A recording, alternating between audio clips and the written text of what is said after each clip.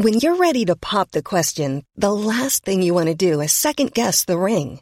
At BlueNile.com, you can design a one-of-a-kind ring with the ease and convenience of shopping online. Choose your diamond and setting. When you find the one, you'll get it delivered right to your door. Go to BlueNile.com and use promo code LISTEN to get $50 off your purchase of $500 or more. That's code LISTEN at BlueNile.com for $50 off your purchase.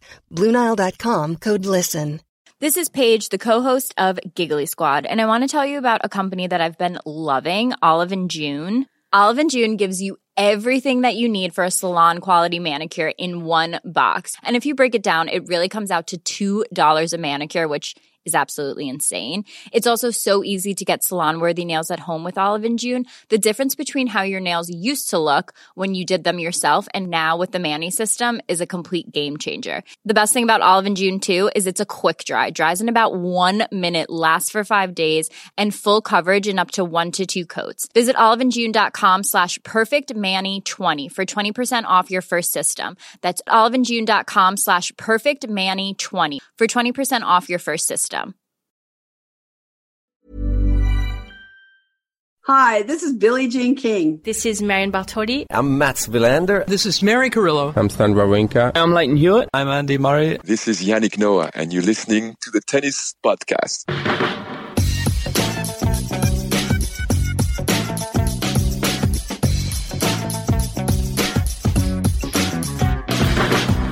Well, folks, hello and welcome to our first Week 2 Australian Open Tennis Podcast. The second week has begun in earnest. The quarter-final lineups are officially set. David and Matt are with me. David, how are you feeling? What are your levels of pumped? Oh, they're right up there. Although they've just taken a bit of a hit in the last hour or two because of the curtailing of the evening session. But I'm also slightly selfishly pleased as well, just to have a bit of a break before what is to come. Matt, pumped levels? Not related to Fulham beating Everton. Or maybe you can't disentangle the two. Exactly. Yeah, tennis-wise, probably as low as pumped levels have been this tournament, let's be honest. Are you surprised by David's pumped levels there? I was a bit taken aback. You need somewhere to go from here, David. I'm never surprised by David's pumped levels. Don't you worry, Catherine. I'm using it's all it's kind of residual from yesterday, and it's also looking ahead to the future. You've got your nitrous oxide in reserve, ready to slingshot you through to the quarterfinal stages. Okay, correct. Because I would say today was rather summed up by the sort of day that whoever was operating the fake crowd noise had, which was a shocker. It was erratic at best. I think the person that operated it yesterday must have either hated it and just said, "I'm not doing that again," or called in sick, or I don't know. It can't have been the same person because everybody was praising it as the best tennis fake crowd noise there had been, particularly given that they'd had no time to prep for that. This person was presumably called in at last minute and just completely, outdid themselves. Well, I don't know what happened today, whether it was bring your daughter to work day or something. Yesterday it was Ash Barty at the controls with a lovely feather-like touch and an ability to inject pace when necessary. I'm really looking forward to finding out who you're going to throw under the bus here, David. Me too. And the performance today was delivered by Aryna Sabalenka when she's having an off day. And nice save there. Nice save. Basically thrashing around and injecting a disproportionate amount of pace when really a drop shot was required. I thought it was like when you get into a lift or an elevator for our American listeners and there's a parent in there with a child and the parent lets the child press every button. So you have to stop at every flipping floor on the way down. Yeah. And you're not allowed to get annoyed at that child because apparently that's the most fun thing that, they're able to do. That happens a lot in our family with my kids and they get really angry at me, but I just can't help myself. Oh, and that was such a dad joke. And Matt's unable to continue podcasting momentarily because he's laughing so hard. It was the delivery. It's always in the delivery. It was great, David. Yeah, it was a really ropey day for the fake crowd noise, but in sort of a quite amusing, gentle way. Well, not gentle at all. Aryna Sabalenka on an off day, but in a sort of, it just highlights the weirdness of it all, doesn't it? I did feel for some of the commentators who, they can't criticise it, and I wouldn't expect them to on the world feed, particularly given that they're probably sitting next door pressing the buttons. I believe ESPN's Chris Fowler commented on it during commentary that, crikey, it's a bit loud today, isn't it? And the point was, somebody hits a great shot and the commentator would exclaim about what a wonderful shot it was, and you would then not hear them because the button had been pressed so loudly. And you, David, on the radio were dealing with replays, replays which included the crowd noise, so you'd get it sort of regurgitated. Yes, we just operate a very honest policy of saying exactly what's happening, i.e. these are replays, folks, this isn't real. Oh dear, my screen's gone down, so I can't tell you what's happening anymore. Things like that. I'm not in Melbourne courtside, I'm sitting in a Strictly Come Dancing ballroom production office. Yeah, there haven't been nearly enough photos of you with Strictly Come Dancing paraphernalia this tournament, David, so if you could step up your act on that, we will put that content in the newsletter. Do sign up to the newsletter. We've had 200 new sign-ups? No, 400. 400? 400 in a week. There you go. If you're missing it, you're missing out. So what about the tennis then? We started with Jessica Pegula defeating Alina Svitolina 6-4, 3-6, 6-3. That is her first run to a major quarterfinal and her first top 10 victory, all in one. And it was very, very hard earned from Pegula. She was by far the better player, I thought. She was taking the chances, as is often the case when Alina Svitolina is being beaten. That's what it looks like. She looks like the really conservative, risk-averse player against somebody taking chances and those chances paying off. But she was a set and a break up, and she lost that break lead to lose the second set. And there was a moment where she framed a smash. And I thought, oh no, she's thinking about it. Did you think she would lose at this point? When she lost that second set, yes, I did. I wasn't watching it. This was when I did allow myself sleep. You were watching this, weren't you? Yes. Yeah, I did think she'd lose. I did. It was a sort of classic blueprint of a. I know she's not that young, but in terms of her career trajectory, the inexperienced player against, Svitolina's sort of the ultimate nightmare in that situation. She's consistency. She's consistent. She'll make you win it. She's got all the experience, and she was playing into that. Svitolina. She knew that she had to make Jessica Pegula think about it, think about the position that she was in. And she framed that smash and lost the second set. Definitely, I thought Svitolina was on to win the third. And I'm so full of admiration at the steeliness of Pegula to steady that ship and win through the third set 6-3. Now, you kind of expect her either to blast her off the court or lose, is what I probably would have expected if you'd have asked me before the match. Yeah, definitely. She, in her previous 6 matches against top 10 players, Pegula, she'd only managed to win one set, and that was last week against Sofia Kenin. So we're looking at a completely different tennis player now. It's like Jennifer Brady at the back end of last year, all head-to-heads and sort of all graphics that might flash up ahead of her matches sort of have descended into irrelevance because she's not that tennis player anymore. Yeah, and I think she's really benefiting from these quick courts as well.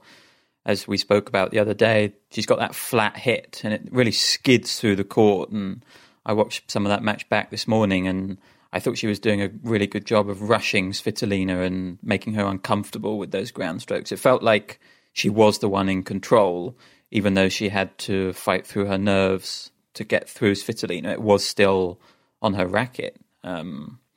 There's a ceiling for Svitolina, it seems, at these slams at the moment. She's become incredibly reliable in these first few rounds, but as soon as she comes up against someone who can take that racket out of her hand, she's losing these matches. I mean, the starkest one was probably Podoroska at the French Open, when it really felt like that was set up to be Svitolina's time. I think, she's run into Jessica Pegula on the best run of form she's ever been in, but she's becoming an opponent that can be vulnerable in these positions against players on a hot run of form. Yeah, the conversation is no longer it's only a matter of time before Alina Svitolina wins a slam. And it really was that for a while. It really was. I remember going into a US Open a few years back. Can't remember exactly which one. She was most people's favourite for that title. Really? Or certainly a lot of people's favourite, yeah. Yeah, I mean, she wins a lot. I mean, if you think of, she's always there, and she doesn't usually lose early. And she got, of course, that win at the WTA finals. That was the big notable one, really, wasn't it? And then she got to a final the year after as well. I don't expect her to win slams, personally, and I don't feel like I ever really have. And here's what I don't understand. I don't understand how she hasn't had a year like Sofia Kenin has had, because I don't see that there's that much difference. But Kenin, when she was a set and love 40 down, she finds inspiration. She's capable of inspiring stuff. And yet I still don't really... I look at them side by side and I think, well, why can't Svitolina do that? And I think she just probably doesn't go for broke in the same way when her back's against the wall. She's inhibited to some degree.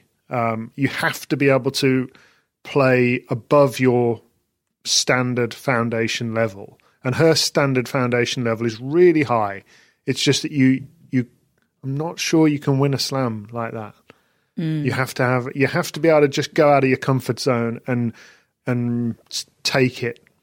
And I think you might be able to lift out what you just said there, David, and insert it into the chat we're going to have about Elise Mertens in a little while. That's probably true.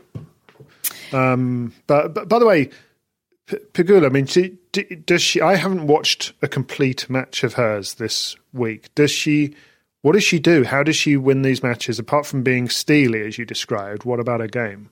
Well, I think Matt's. It's a college style game, isn't it? It's an American college style game. She does have that big forehand, as Matt said. The flat hits.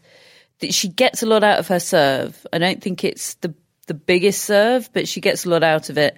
This speed of court definitely is suiting her really well. How would you rate her movement, Matt? I would say it's not a weakness. Yeah, it's but fine, it's not. I think. Yeah. She's it's not glaring. Yeah, it looks like she's maybe worked hard to make it not a weakness, sort of acknowledging that it's never going to be at the forefront of her game. Do you think Brady has made a difference to her success? Yeah, quite. I was thinking that quite possibly, because they're really close and similar kind of careers. Pegula bloomed a bit later, I think, or certainly I became aware of Jessica Pegula a bit later than I was aware of Jennifer Brady. But she has completely transformed herself, Jennifer Brady. And how could you not look at that and think, oh, well, anything's possible? How could you not? And it's so lovely that they're going to play one another in the next round, and I hope it isn't weird because of that. She wrote see you next round, Gen B, on the count. No, she said see you next round, Gen B. Or she wrote it.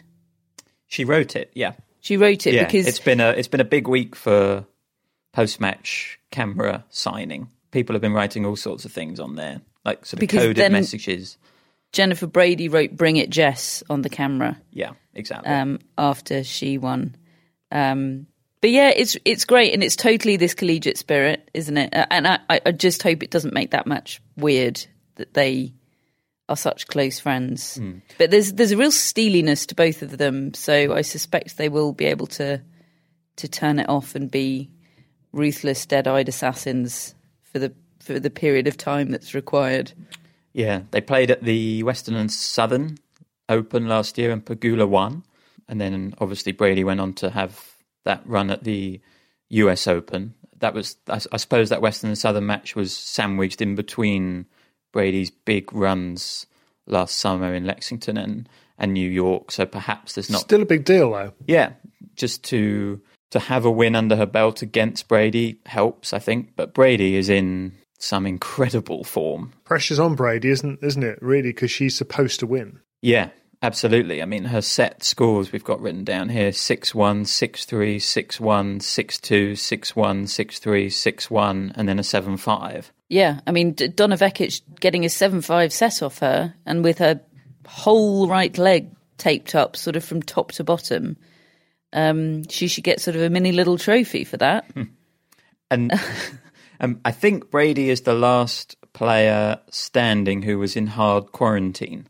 Certainly in the women's that's draw. right. I think I don't know about Karatsev's circumstances. I've not heard that he was in hard Nobody knows quarantine. anything about Karatsev's circumstances. It's shrouded in mystery, and he doesn't give you anything in the press conference, so we might never know, other than that he's Vladimir Putin's secret weapon. I saw him with a big smile on his face today. Did you? First time I've seen one of those. Was that in the staged photo shoot? Correct. I've got more on that staged photo shoot later, David. Okay. But, I think it might have taken quite some time to elicit that smile. Maybe they were tickling him or something. Suddenly he's beaming. But Brady mentioned in her on-court interview something very interesting, I thought, that she said she was researching hard quarantine before she came to Australia. Now, that very much shows that the players were aware that 14 days of hard quarantine was an option. Certainly those players who attended the meetings and read their emails, they were aware it was a possibility. And Brady said she was reading reviews of how people had coped in 14 days of hard quarantine because she just thought, I'm not sure I can do that. But she said it was quite reassuring to hear that people could do it, and then the bikes and the weights and things that Tennis Australia provided to help her keep fit were extremely helpful. And then she mentioned the fact that, you know, kind of like we've been talking about this spirit between the players. There was a spirit between the players in hard quarantine a little bit as well. You know, they were messaging each other 3 days to go, 2 days to go. And just, I think it sounds like there was a dual battle going on with the players in hard quarantine. There was the physical trying to stay fit, but also the mental trying to stay positive, I suppose. And it seems like Brady really managed to strike that balance perhaps better than anyone. That's very interesting. She, just briefly going back to Jessica Pegula, she's kind of so new on the big scene that Brad Gilbert hasn't finalised his nickname for her yet. And I understand, unfortunately I haven't seen this, so I'm getting this from... Oh, have you? Oh, it is tremendous. Oh, well, take it away. So she was speaking to ESPN, and he gave a couple of suggestions, and you could just see Pegula was just thinking, what are you going on about? Her face was so wonderfully unbothered by it. And she just said, no, I'm not feeling it. I'm not feeling this. My nickname was always JP. Yeah, I'm not feeling your suggestions. I think one of them was like Pegula Loop or something. Oh, yeah. And there was I don't. Is that a reference to something? I don't know. There was a silence like that when he said it. She just said, no, I'm not feeling it. How did Brad? He was really annoyed. He tried not to show that he was annoyed, but you could tell. You don't want to go down that route, Jess. The last time I took the mick out of Brad Gilbert's nicknames, he blocked me on Twitter for 2 years. And then I had to tackle him about that. Catherine had to sort of have a kind of showdown with him whilst interviewing him in order to get me unblocked. I've probably just been blocked again. Staying with the women's draw, I think this is where we had our best matches. Certainly our best match, I would say that was Karolina Muchova beating Elise Mertens 7-6, 7-5.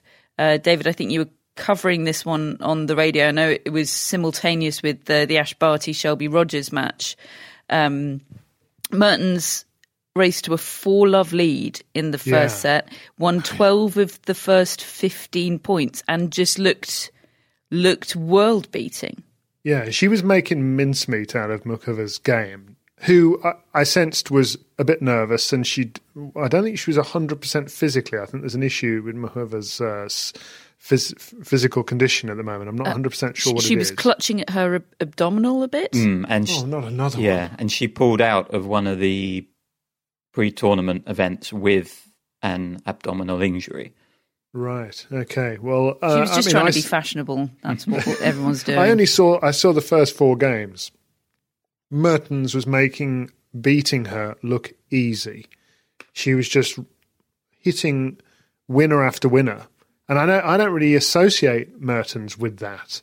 And it occurred to me, maybe this is her Brady moment or someone like that, where she just becomes something else than what we're used to and is just going to start ripping through this draw, and good luck anybody stopping her. And then bit by bit, I think Muchova got into a tight game with her and just started to change the feel.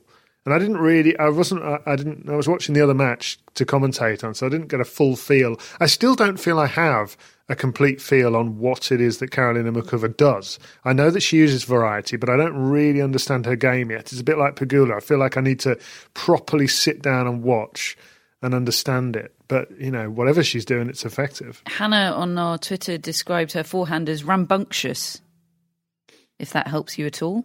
It's a great word. Not really, but great word. What she does is comebacks. She was 5-love down in the second set against, in theory, sort of the best server in women's tennis. And it struck me that must just give you an immense sense of, not quite invincibility, but certainly impossible is nothing ability. She does seem to just have a bit like Barty, a little, just seems like a really good sports person, I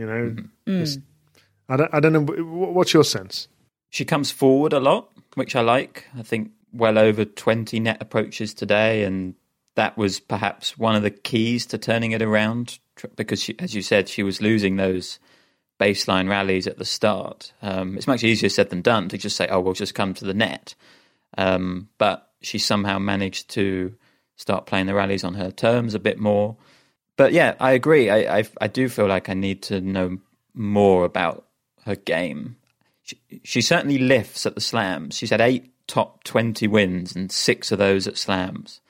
So she's doing something right in these biggest events. And I think she plays Ash Barty next, doesn't she? So that will be a clash of variety.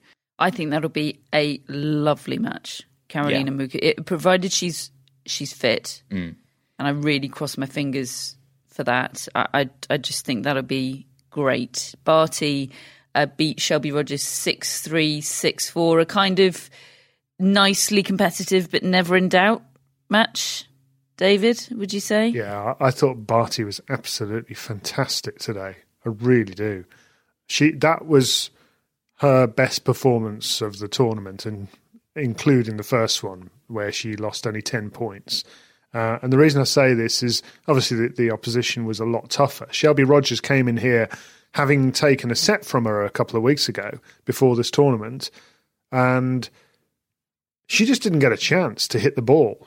She's waiting. I mean, bear in mind, the scoreline 6-3, 6-4 looks closer than I'm describing, but she was 5-2 up and serving for the match in the second set, Barty, and she decided to just try to do a bit of a Federer and go out with a flourish and try to go after some shots that were probably not what she would do if it was 3-all, and she missed a couple.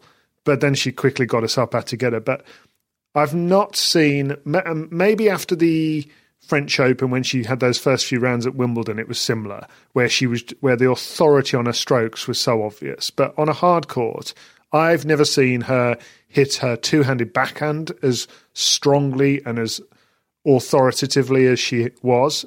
It felt like she could choose, as though she'd got an equal amount of control with the two-handed backhand and the slice, which I've never thought before. The two-hander has always been something she kind of would rather not use if she doesn't have to, because it's not as reliable. Well, she's worked on that in this last 8 months where she's not been playing tournaments. She must have done, because that feels like a weapon now. She was going toe-to-toe with Rogers for power. Sometimes just, come on then, forehand to forehand, you and me, let's see. Let's see who's got the bigger forehand. That's how it felt. And hers was coming off the better most of the time. She was a nightmare for Rogers, who wants to stand there and belt the ball, and she wasn't allowed to. It was just a masterclass of a performance. She's so good at nullifying somebody with a big weapon because she's got that slice. She can kind of take that weapon out of your hands. Theory, and I don't like saying this, but I think it's really helping Barty that there's no crowds.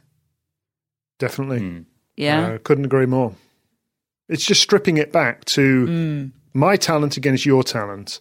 And my brain against your brain, and me not getting stressed out because there are people desperately loving me and wanting me to win, because she's I don't want to say shy. I don't think she's shy, but she's not a show woman, is she? And if you give her a compliment, she'll look a little bit shy about it, a little bit embarrassed about it. She's modest in that way, and so I think she handles the attention well. But I think when you strip it back to just being a tennis player and a ball player, that's why I compare it to Muchova, and I am interested in that comparison.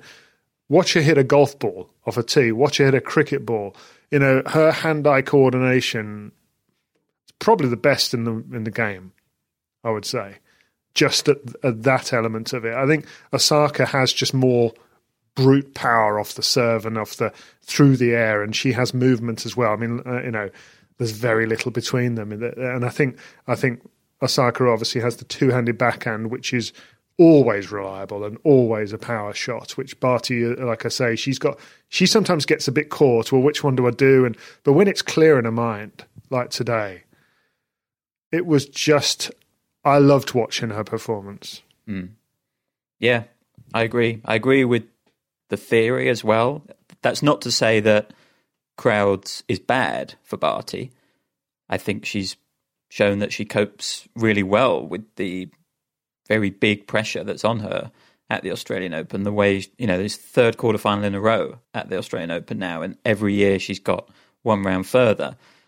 But you strip it back and you just make it about the tennis and about the skills on the court. And as David's outlined, Barty is as good, if not better, than anyone. And she's kind of demonstrating that, the way she's won these two matches without crowds so cleanly.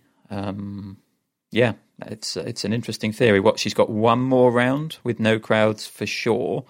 And then obviously we'll find out whether crowds come back for the semi-finals onwards. Yes, the authorities, just an update on that, have said they're unable to confirm whether it will just be a 5-day lockdown. I think they've described their position as well placed for it only to be 5 days, but at this stage they just don't know. So we'll see.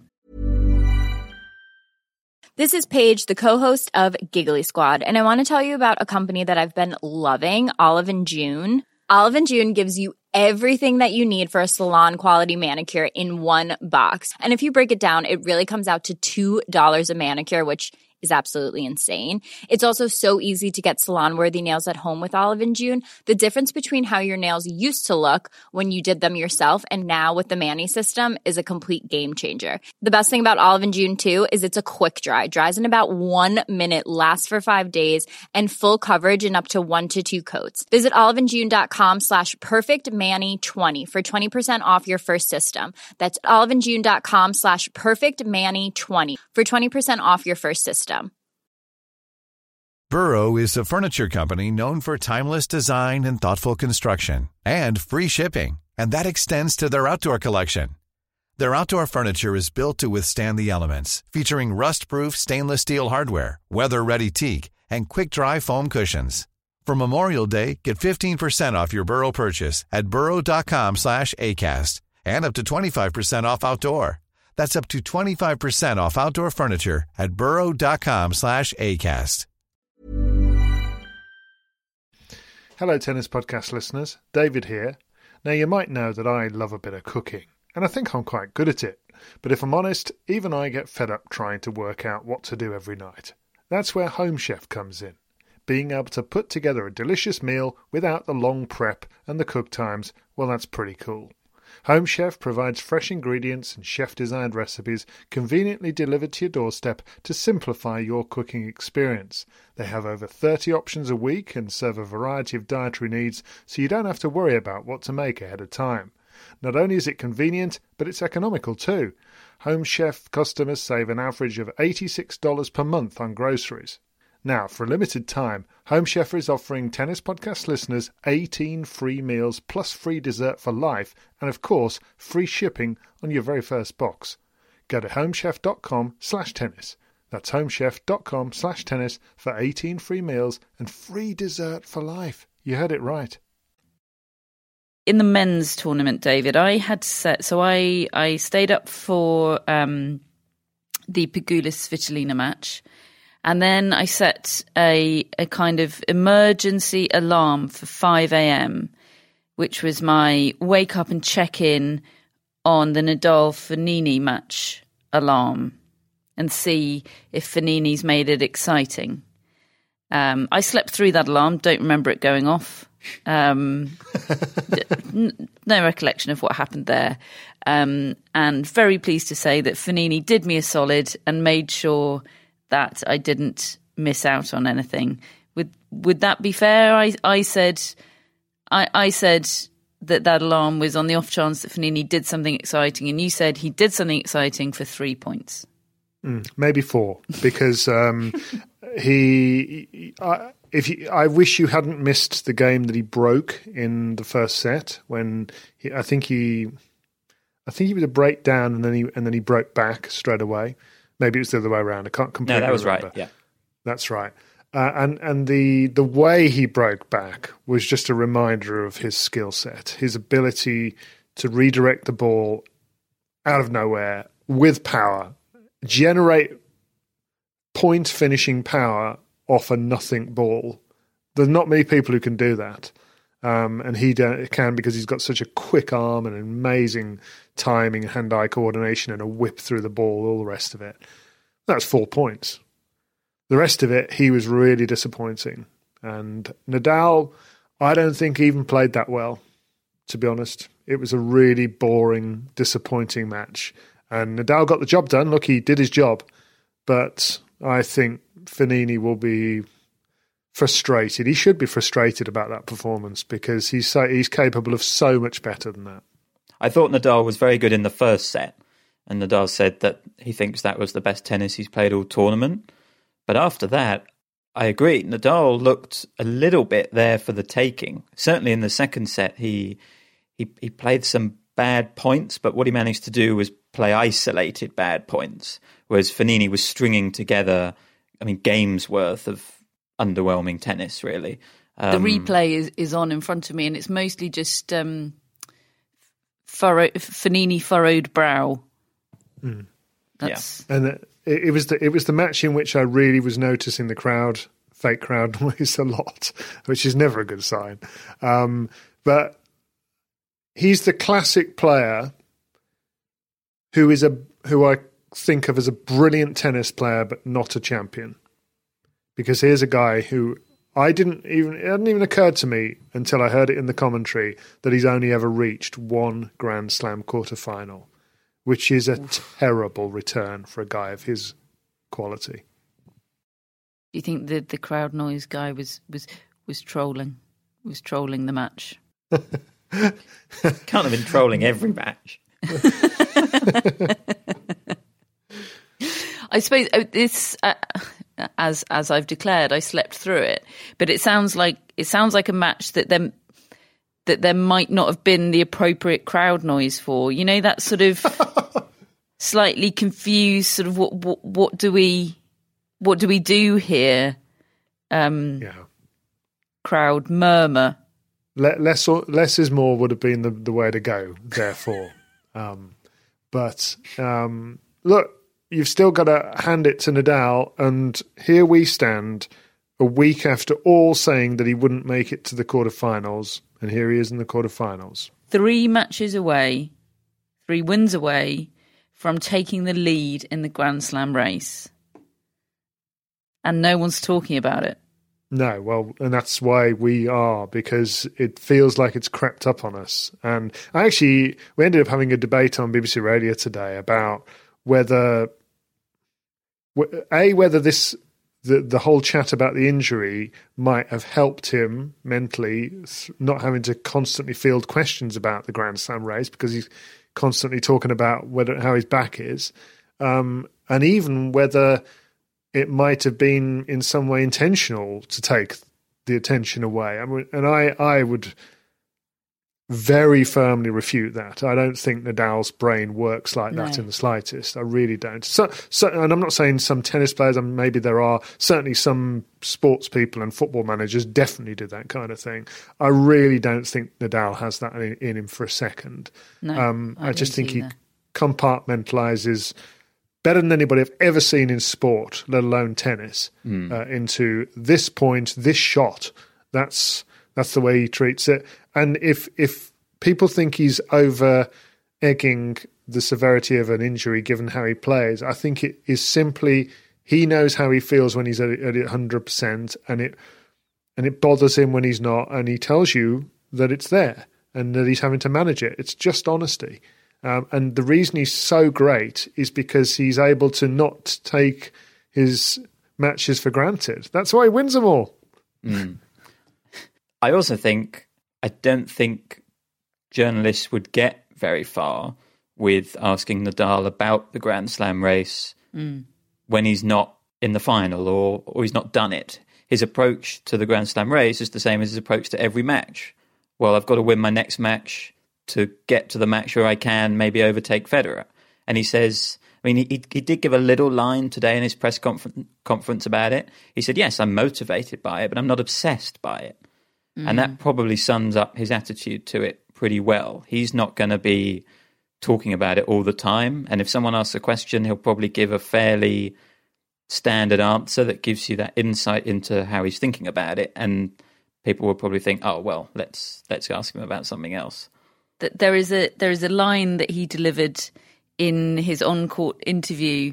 It's in the notes. I just feel it needs to be read out in a Spanish accent, and I'm not equipped to do that. Does anyone want to step up and do a Nadal impersonation for this brilliant line? You are the chief impersonator. I know, but I've been singing. You've got to. Don't make me do something else embarrassing. I've been doing dad jokes, so come on, Catherine. Oh, my Spanish. You know when you can't do an accent and you give it a go and it just is Borat? Catherine, you're always doing Nadal and you're good at it. Get on with it. He was asked, for you now, the tournament starts, Rafa. And Nadal furrows his brow and goes, well, the tournament starts 1 week ago. Which is, I mean, I feel like this has been the day for just the glorious put downs. Yeah. I mean, look, I know what the interview is getting at there, but Nadal is not the person to say that to. No, and look, it's so easy to do that as an interviewer. The amount of times I end up in a cliche or something like that I really didn't intend, and I'm there for the taking if a player wants to make me look a fool. So I get it, but look, that is what separates him from so many. Is his ability not just to say these things, but to believe them. He was, when he came into this tournament, he was only thinking about his first point on his first day. Yeah. And if we need a Nadal back injury update, he said, if we compare how I was 5 days ago and how I am today, it's different, and my perspective and excitement is completely different too. Oh, is that from the Spanish portion of the press conference? No, that was in English. Interesting. Okay, excitement. That's very that's ominous. Yeah, isn't it? It is. As is the fact that he's not even losing sets. He has now won 33 consecutive sets at majors.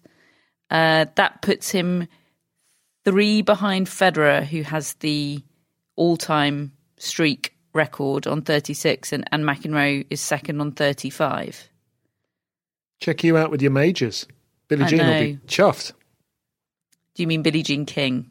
Yeah, not BJK9. Yeah, who's asleep on my feet.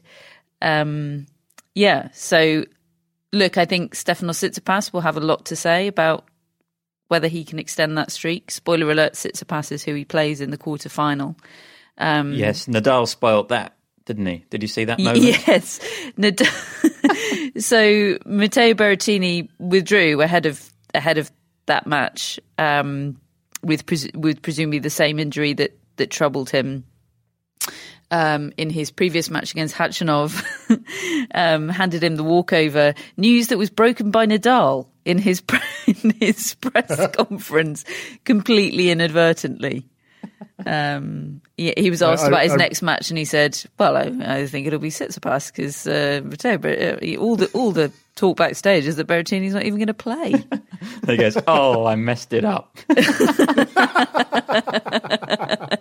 And 4 seconds later, the Oz Open Twitter feed burst into action. Oh, crikey, he's thrown us one there. Quick! So it's Tsitsipas against Nadal in the quarters, which is very tasty indeed. We know how Tsitsipas feels about Nadal. He thinks he is by far the hardest of the big three to play for him for a bunch of reasons. He answers that question without hesitation. Very funny, isn't it? And I was reminded of this on our Twitter, I think by Hannah, of the fact that last year he received a walkover in the second round of the Australian Open, albeit far earlier in the tournament. And he talked about how that completely upset his rhythm and threw it off. He's a very delicate soul, is Stefanos Tsitsipas. And he ended up losing that match to Milos Raonic in very bizarre circumstances following that walkover. I don't necessarily think it's going to be the same this time because he's had more time to get into a groove, but it's just something to have in the back of one's mind, I think. Yeah. My initial reaction was, oh, that might hurt him because, a furious match with Berrettini would get him ready, etc.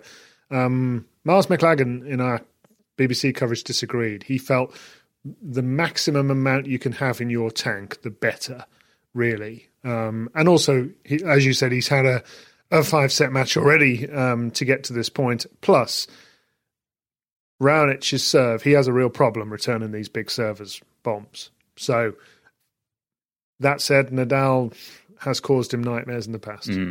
I went back to read Tsitsipas's press conference after that Raonic match last year, and because in my mind I thought he'd made a big deal of the walkover, but actually he didn't really. He just talked about feeling stupid that he couldn't return Raonic's serve, and it was the whole press conference was about his inability to get that serve back. He did say he'd lost a little bit of rhythm, perhaps, but I agree. I think he's had a 4.5-hour match, and he's played a night session match. He's played on the Rod Laver Arena. I think it's a pretty good result for Tsitsipas. I think he needs a lot in the tank to go toe-to-toe with Nadal. And it's possible Berrettini could have really pushed him and worn him out a bit. So maybe a straight sets win over Berrettini would have been the absolutely ideal preparation. But there was also a possibility that would have dragged. So I think it's okay for him. But we'll see. Matt, you said that in today's Fognini disappointment that in sets 2 and 3, Nadal looked there for the taking. Is he there for Tsitsipas's taking? Part of that was because of the way Fognini can hurt Nadal when he's playing well. he just wasn't able to put it together properly. But I say it was there for the taking. It was only ever one game at a time. And as soon as he got broken, he broke straight back, Nadal. He's the best on tour at doing that. But it felt like a lot of that was coming from Fognini not having it today. If Tsitsipas is able to keep it together better, I guess I think Nadal will win, but this could be the closest Tsitsipas has pushed him, other than that one time where he beat him at Madrid. Then they played a tight match at ATP Finals, but that was a bit of a weird tournament. I think it'll be a lot closer than when they played at the Australian Open semi-finals 2 years ago, for sure. I think Tsitsipas is gradually figuring out how to play Nadal. It's still a problematic matchup for him, but every time he steps on court against him, it feels like he's becoming a bit more comfortable. Interesting. The last remaining quarter-final in the men's event will be an all-Russian affair. Daniil Medvedev against Andrei Rublev. Rublev, this was a weird one. He beat Casper Ruud 6-2, 7-6, and then Ruud retired. And everyone looked completely baffled by that retirement, Andrei Rublev included, because Casper Ruud had treatment midway through the second set, but then really competed at the end of that second set and took it to a tiebreak, looked fine. It was almost as if he went, oh, well, I gave it my best and it wasn't good enough, so what's the point in... I've got nothing else. So it's yours, have the win. And Rublev looked so surprised when Casper Ruud went for the handshake. But there you go, he's stored up some in the tank. And he decided to go again with the "How are you?" on the interview. Well, he's polite. He's been brought up well. But then looked really embarrassed about it immediately after. Sort of looked down at the ground and ran his hand through his hair awkwardly. Again, well, I'm not surprised after last time. It's like Tsitsipas all over again, isn't it? Yeah.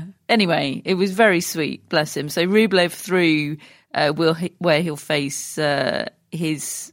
very good friend, Daniil Medvedev, who managed not to have a meltdown to beat Mackenzie McDonald 6-4, 6-2, 6-3. Mackenzie McDonald could not possibly be less like Roger Federer in every known respect. I just spent that whole match trying to find a way in which Mackenzie McDonald is like Roger Federer. It's a prank, isn't it? This is Medvedev having on a winder. I think it is, yeah. Yeah. Because he said... It's quite a good winder. He said McDonald didn't play as well as I expected him to play.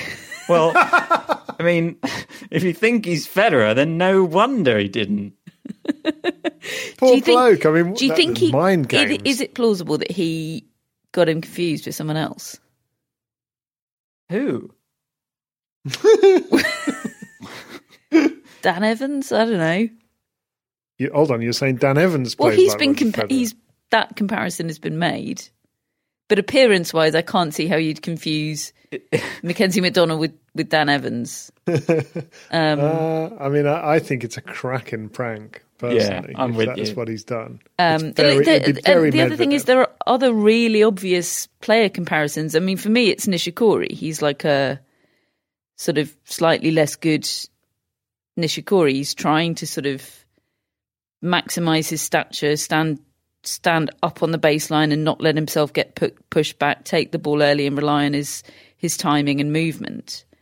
I mean, I sort of was on the fence as to whether it was a prank, but then he said Andrei Rublev plays like John Isner, and I thought... Did he? No, he didn't. Oh. Another dad joke. Your first one was better, David. Medvedev said after the match, at this point Rublev hadn't won. He said, "Of course I will cheer for Andrei because it will mean we'll have at least one Russian in the semi-final, maybe two with Aslan." So he's very into the whole Russian gang. This is the first time there's been 3 Russians in the quarterfinals, isn't it? At any major. On the men's, yeah. Yeah, and it's unexpectedly not Khachanov joining Medvedev and Rublev. I think people have probably... If you're Khachanov right now, you should be really annoyed. Oh, You should be scrubbing out Aslan Karatsev's face in that photo and photoshopping yourself in. Yeah, so tell us about this photo shoot. Well, this is from someone called Matt Johnson on Twitter. He said, I was leaving Melbourne Park today and I saw photographers snapping the 3 Russian men in the quarterfinals, set up photo shoot. There was a flag involved. He said, they're not emoting whatsoever. So they get told, smile, jump, do something. All I'll say is they didn't comply, and watching it unfold absolutely sent me. Now, look, I haven't known Aslan Karatsev very long, but I already know that he's not going to smile or jump on command. No. What does the photo look like that you've seen, David? What's the end product? He looks absolutely delighted. He looks like he's having the best time with 2 great mates, and that they are fans of the Australian Open who have come to support some Russian players and are holding up a big flag, and they're just having the best time. And to take away with them a memory of the Rod Laver Arena, they've all lined up and got the nearest passerby to have their phone and take a nice picture.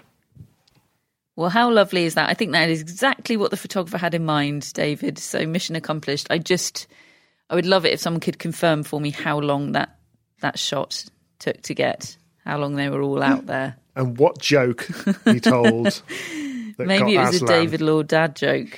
Yeah. Sort of a split second before the eye roll. So it will be Medvedev against Rublev in the quarterfinals. So the quarterfinals kick off tomorrow or tonight, UK time, a little bit later start, 1:30 in the morning UK time, which is 12:30 in the afternoon in Australia. And we think there's been a shuffle on the usual sort of standardised schedule. Is that right, Matt? Yeah, well, certainly last year, the 2 quarterfinal days were the 2 women's quarterfinals during the day and a men's quarterfinal, and then only one men's quarterfinal at night.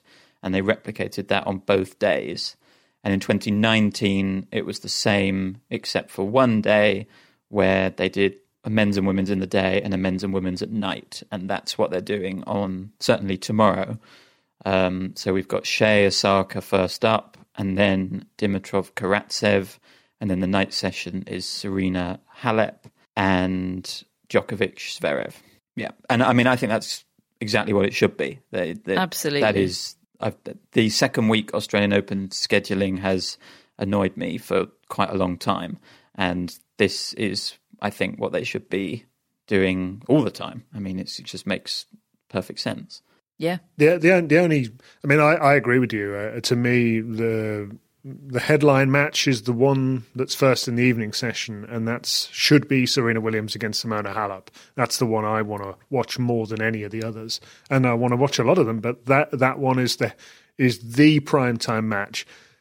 The flip side is that all of our American listeners are going to be having that, if they're on the East Coast, in the middle of the night at 2 a.m. And that's a blow for ESPN's viewing figure numbers. I'm sure they would have made a case for having that as an early match that could have fitted into their prime time, But just more generally, this feels right locally to be the centre of attention. Serena's played day session at every match so far. This will be her first night session. And I think she requests day session now. She's made that clear in terms of it probably helps her tennis, but I think it also helps her routine at these tournaments.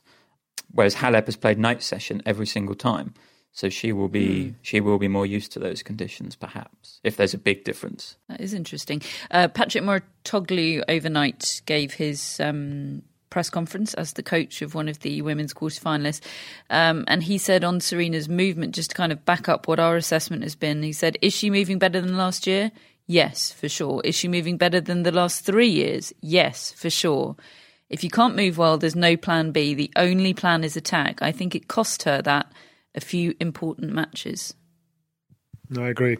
Having watched back that rally I described to you in yesterday's show of her chasing down those ground stroke drives of Sabalenka and winning a point on defence like that.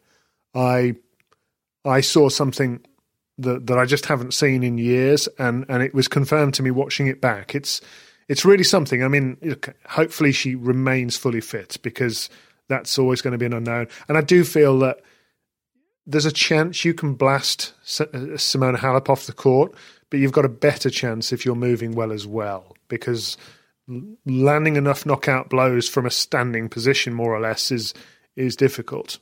So, yeah, I think we could be in for an absolute belter.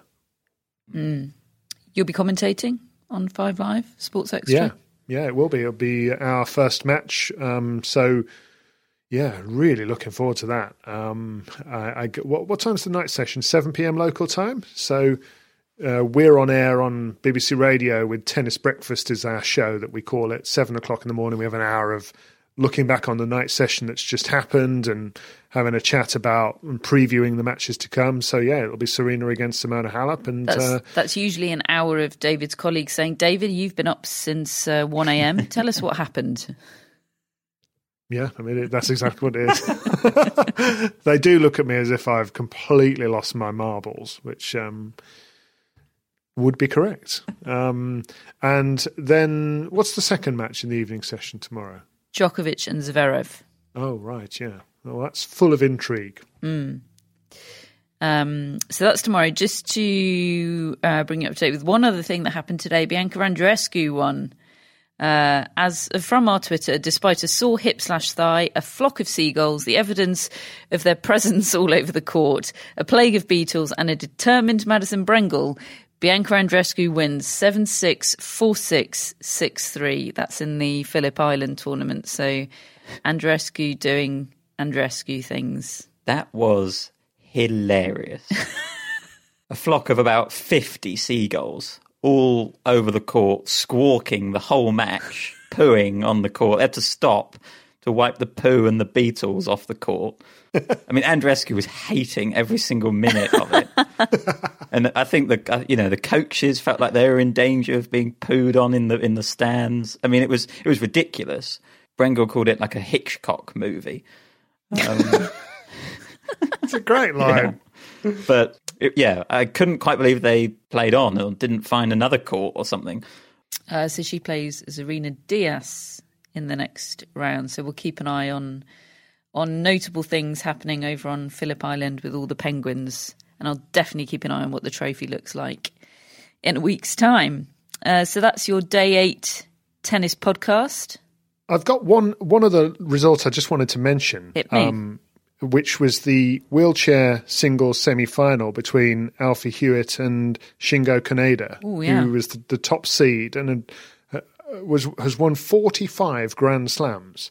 And Hewitt got the win, 6-3, 6-4. And so he's into the final. He plays Joachim Gerard. He was hoping to play Gordon Reed, who was in the other semi, but Reed was beaten by Gerard in a very close match. And then they played the doubles and got to the final of that. And I interviewed them afterwards for the radio. And it was just really interesting hearing about their quarantine journey as well, and they were so uplifted at having had chance to play in this event. They said that this whole experience has changed their outlook in terms of just feeling grateful to be able to play professional tennis during this time when it's so difficult, and they really get it, I think, how difficult it is to stage these events. And obviously, I think the attitude that was felt around the US Open as well as they did to get the event on, and the wheelchair events were just made to feel like an afterthought until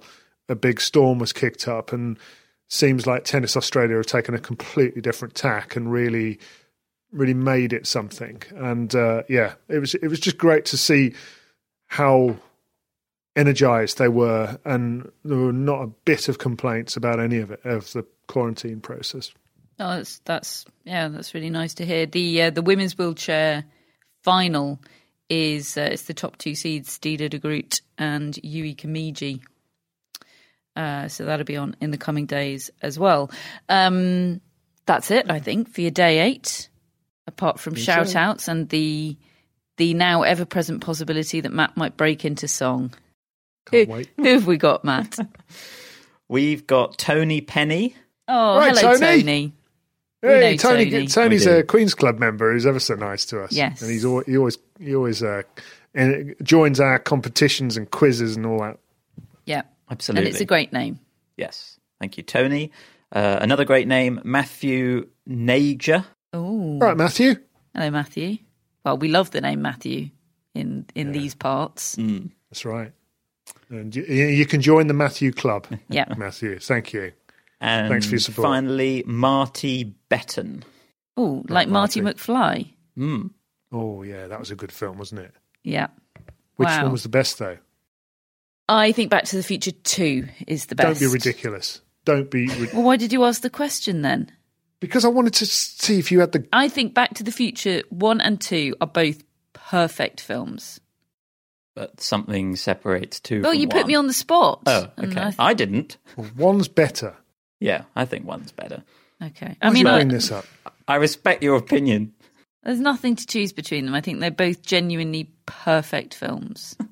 Do you know they filmed? They did 6 weeks of filming of Back to the Future with a different actor, and it was going Yes. so Yes. badly. Wasn't it Eric Stoltz? It was Eric Stoltz, yeah. Yeah.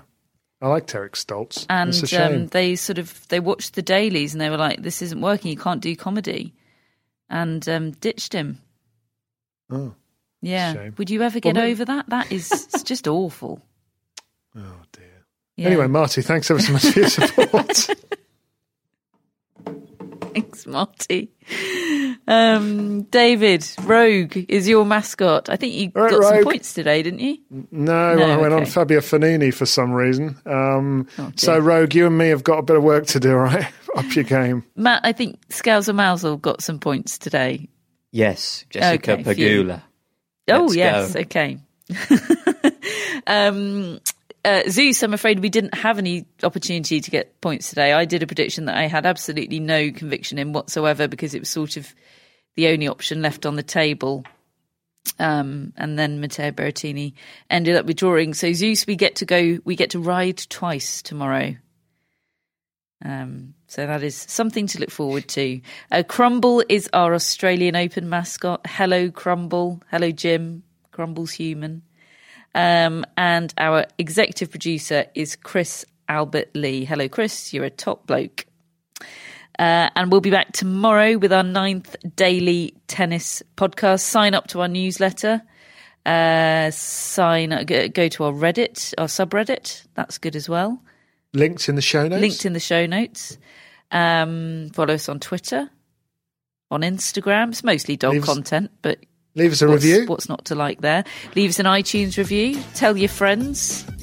Enjoy all of our content, and we'll see you tomorrow.